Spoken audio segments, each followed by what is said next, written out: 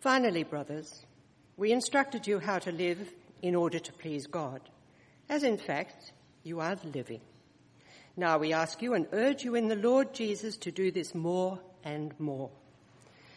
For you know what instructions we gave you by the authority of the Lord Jesus.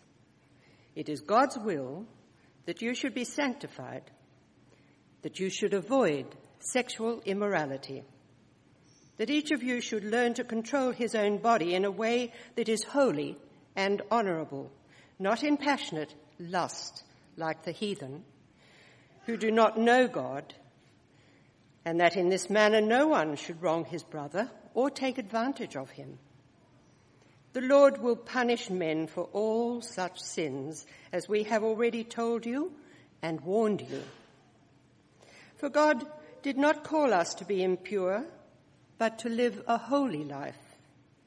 Therefore, he who rejects this instruction does not reject man, but God, who gives you his Holy Spirit. Now, about brotherly love, we do not need to write to you, for you yourselves have been taught by God to love each other. And in fact, you do love all the brothers throughout Macedonia. Yet we urge you, brothers, to do so more and more. Make it your ambition to lead a quiet life, to mind your own business, and to work with your hands, just as we told you, so that your daily life may win the respect of outsiders, and so that you will not be dependent on anybody. Sanctification. It's a big word, isn't it? We hear things like, you have been sanctified, or we pray that they would be sanctified, or for it is God's will, your sanctification. These sound like great things, don't they? But what are we even saying? I think there is a danger with the word sanctification. It's the kind of word that falls in the bucket of words like atonement or justification or righteousness. And we know that they are good things. We would love to be sanctified, of course. But what kind of good things are they? Well, that's where the word sanctification sometimes gets a bit blurry. I'm not going to pretend like I know what I'm talking about when it comes to Latin derivatives or Hebrew translation, because to be honest, I barely got a grip on the English language. But the word sanctification literally translates to make holy, or to be made set apart for God's purpose. For God makes those who believe in Jesus Christ set apart for himself by the Holy Spirit. Often in the Old Testament, the word with sanctification would be used to talk about an object in the temple. The object would be sanctified for the Lord. They might have a table, for example, and that table would be sanctified for the Lord. It would be made a holy table. And what that means is that table is now strictly used for the purpose of serving God. It is now set apart from the other tables. It is different and serves a specific purpose to serve God. It isn't just used for God on a Sunday, but always. You couldn't just take the table and use it for a dinner party on a Friday night and then bring it back to church on a Sunday, the temple on a Sunday. It had become a table now solely set aside for serving God.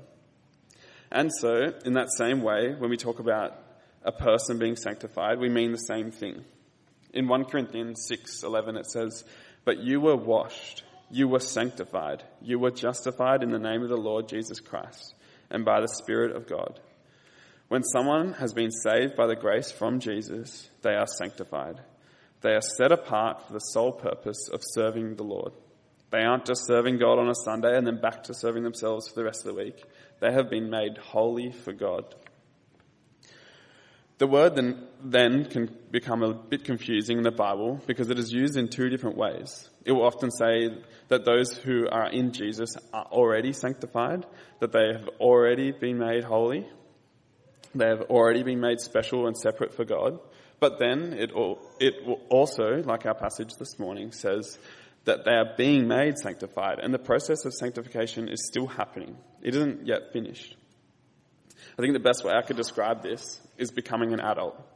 There on your 18th birthday, the law says you are now an adult. But we know from experience that doesn't necessarily mean you act like one yet. You turn 18 and by law you receive all the rights of an adult. You can vote and make decisions for yourself. Legally, you are treated as any other adult. But you aren't necessarily an adult yet. You don't even know how to work the washing machine. And even though you are already an adult, you are at the same time still learning how to become an adult. In the same way, as you become a Christian, you are told in the Bible that you are now sanctified. You don't need to do anything else. God has set you apart for himself. He has given you the Holy Spirit, and at that instant, we are immediately justified by grace. But at the same time, we know that there is still a process of sanctification. Because the day we became a Christian, we were definitely far from acting like God's holy and sacred people. We were still so far from being like Jesus. In the same way that we are declared an adult, we may still have a lot of growing up to do. This concept is described as positional sanctification and practical sanctification. You are now sanctified, positional. You are now being sanctified, practical. Well, this idea of sanctification is at the heart of the passage today. We have just finished the first half of Paul's letter. He has finished updating the Thessalonians on news of how he is. He has reminded them of his time with them. He has told them how incredibly encouraged he was to hear from Timothy that they were doing well. Their faith and love for one another was making big news. And then we come to the second half of Paul's letter, his practical instruction and teaching for the Thessalonians. If you read with me from verse 1. As for other matters, brothers and sisters, we instructed you how to live in order to please God, as in fact you are living. Now we ask you and urge you in the Lord Jesus to do this more and more. For you know what instruction we gave you by the authority of the Lord Jesus. It is God's will that you should be sanctified. Paul's instruction to a church who are doing great, who are loving each other well, who have been strong in their faith, is to continue to do so more and more. He knows that they've been doing well so far, and he encourages them to keep on growing, to keep on being sanctified. Because like we learned earlier, they may have been made sanctified, positional, and now Paul is encouraging them to continue to be made sanctified, practical. They're like newly 18-year-olds. They've learnt to cook a few meals. They've figured out how to use the iron, but there is always going to be more ways in which they can mature. More ways in which they can act more like adults and less like children. Another thing to recognise is that these aren't just Paul's special instructions on how to live a good life. These are instructions given by the authority of Jesus, and Paul says to continue to follow them more and more. These are instructions to help them become more like Christ and to help them live in a way God intended for them. It is by following God and living more like Christ that the Holy Spirit sanctifies us. We can also see that sanctification is Paul's biggest desire and prayer for the Thessalonians. We can see this in his prayer at the end of chapter 3. This prayer ties the first half and the second half of the letter together, and by it we get a great insight into his motivation for the second half of the letter. If you look with me at chapter 3, verse 11, just the last couple of verses of the chapter. Now may our God and Father himself and our Lord Jesus clear the way for us to come to you. May the Lord make your love increase and overflow for each other and for everyone else, just as ours does for you. May he strengthen your hearts so that you will be blameless and holy in the presence of our God and Father when our Lord Jesus comes with all his holy ones. He also then finishes the whole entire letter with a similar prayer at the end of chapter 5, where he says in verse 23, May God himself, the God of peace, sanctify you through and through.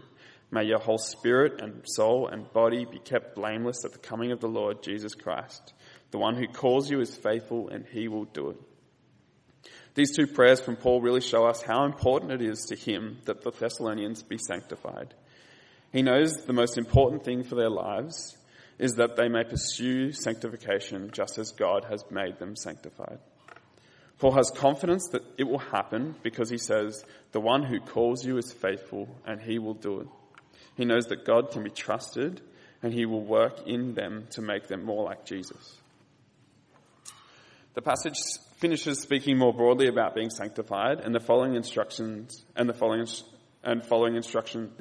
given to them, and begins to speak more specifically about 3 areas of their lives. The first of these areas is sexual purity. If you read with me from verse 3.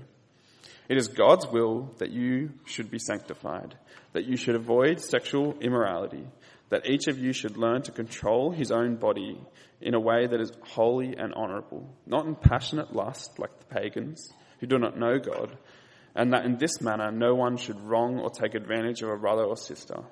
The Lord will punish all those who commit such sins, as we told you and warned you before. For God did not call us to be impure, but to live a holy life. Therefore, anyone who rejects this instruction does not reject a human being, but God, the very God who gives you his Holy Spirit. Paul's first call to sanctification is in sexual purity. Paul is saying that you are now set apart from the world to live in a way that God intends. God's intentions for sex were clearly very different to the non-Christian culture around the church in Thessalonica. A quote from a reputable source in a reputable citizen from Athens in the 4th century BC writes, "We keep mistresses for pleasure, concubines for our day-to-day bodily needs, but we keep wives to produce legitimate children and serve as trustworthy guardians of our home." You can see just how different the culture around them was to the instruction God had for sex. Sexual promiscuity and meeting the lustful desires of one's heart was just the way of living for the Greeks at that time. And for this reason, you can see just why this is first on Paul's agenda. Paul knows that this will be a very different and difficult way of living for the church in Thessalonica. But Paul also knows that they have been bought with the blood of Jesus and they have been sanctified by the Holy Spirit, and he is therefore reminding them to live in light of that. Don't live like the lustful pagans who are around you, but instead avoid sexual immorality of all kinds so that you will live in a way that is pleasing to God. This probably isn't so different to what Paul might say to us. We live in a world with a very different view of sex and intimacy, and God instructs us to live in a way that is different, a way that he has intended for us. He calls us to be sanctified. The second area Paul wants to talk about is their love for one another. If you read with me from verse 9. "Now about your love for one another, we do not need to write to you, for you yourselves have been taught by God to love each other. And in fact, you do love all of God's family throughout Macedonia. Yet we urge you, brothers and sisters, to do so more and more." Paul knows that the mark of a sanctified life, a life that is set apart for God's purpose, is one that will be a life of love for one another. He has heard from Timothy that they are already doing this well, and news has spread all throughout Macedonia how much love they show to one another. But at the same time, Paul knows that sanctification is never complete until Jesus returns. He wants them to love each other more and more. And the last area Paul wants to talk about is their work. If you read with me from the second half of verse 10. "Yet we urge you, brothers and sisters, to do so more and more, to make it your ambition to lead a quiet life. You should mind your own business and work with your hands, just as we told you, so that your daily life may win the respect of outsiders, and so that you will not be dependent on anybody." Paul knows that this is going to be another area specifically for these new Christians where the way God has called them to live is going to be different to those around them. Again, we are not fully aware of the exact issue that Paul is attempting to address, but I think that Paul just knows that those who work hard and keep themselves busy are much less likely to be causing trouble elsewhere, and they're able to support themselves and others who are in need. And I think we probably know this to be true ourselves. We say when someone is busy at work, it keeps them out of trouble. We know that work, though broken through the curse of sin, is a good thing made by God. And Paul wants both the Thessalonians and ourselves to work hard, to use our hands, whether that be physical or not, because it is good for us, and a hard worker earns the respect of others. I think the best part about these instructions on how to live from Paul to the Thessalonians is that Paul himself backs them up with action. He says early on in the letter, "You became imitators of us and of the Lord." Paul only tells them to live in this way after he demonstrates it to them. we see back in chapter 2, verse 7 to 11, "Just as a nursing mother cares for her child, so we care for you, because we loved you so much. We were delighted to share with you not only the gospel of God, but our lives as well. Surely you remember, brothers and sisters, our toil and hardship. We worked day and night in order not to be a burden to anyone while we preached the gospel of God to you. You are witnesses, and so is God, of how holy, righteous, and blameless we were among you who believed. For you know that we dealt with each of you as a father deals with his own children, encouraging, comforting, and urging you to live lives worthy of God, who calls you into his kingdom and glory." Paul leads by example on how to pursue sanctification as someone who has been made sanctified by Christ. And he can see this happening in them, and the point he wants to make to them is to keep on keeping on. Like his prayer for them said, he desires for them and himself to be sanctified until the day of Christ's return. So then, how do we here in 2017 read this passage from Paul to the Thessalonians? Well, I think the first thing is we should be encouraged and challenged, like the Thessalonians, to be sanctified, as God has sanctified us through Jesus' blood on the cross. By living lives that are pleasing to God, we are not earning our salvation or repaying anything, but when God, by the blood of Christ and through the Holy Spirit, sanctifies us and makes us holy, we should then respond by living a life that is transformed to be more and more like Christ. If you're unsure of what that means, reading through the Bible can teach us more and more about how God intends for us to live in his world. We should be careful not to become complacent with our lives. It can be really easy to start to think to ourselves, I live a pretty godly life, I'm pretty loving, I work hard, maybe I don't need to be made any more like Christ. But the truth is, we should be striving to be more and more like Christ, more and more until he returns. You will never be sanctified enough until then. And like last week, we should be challenged to be more like Paul in his deep love and care for other brothers and sisters. We should be truly desiring to see those around us sanctified and the spirit and soul and body kept blameless and holy before God when Jesus returns.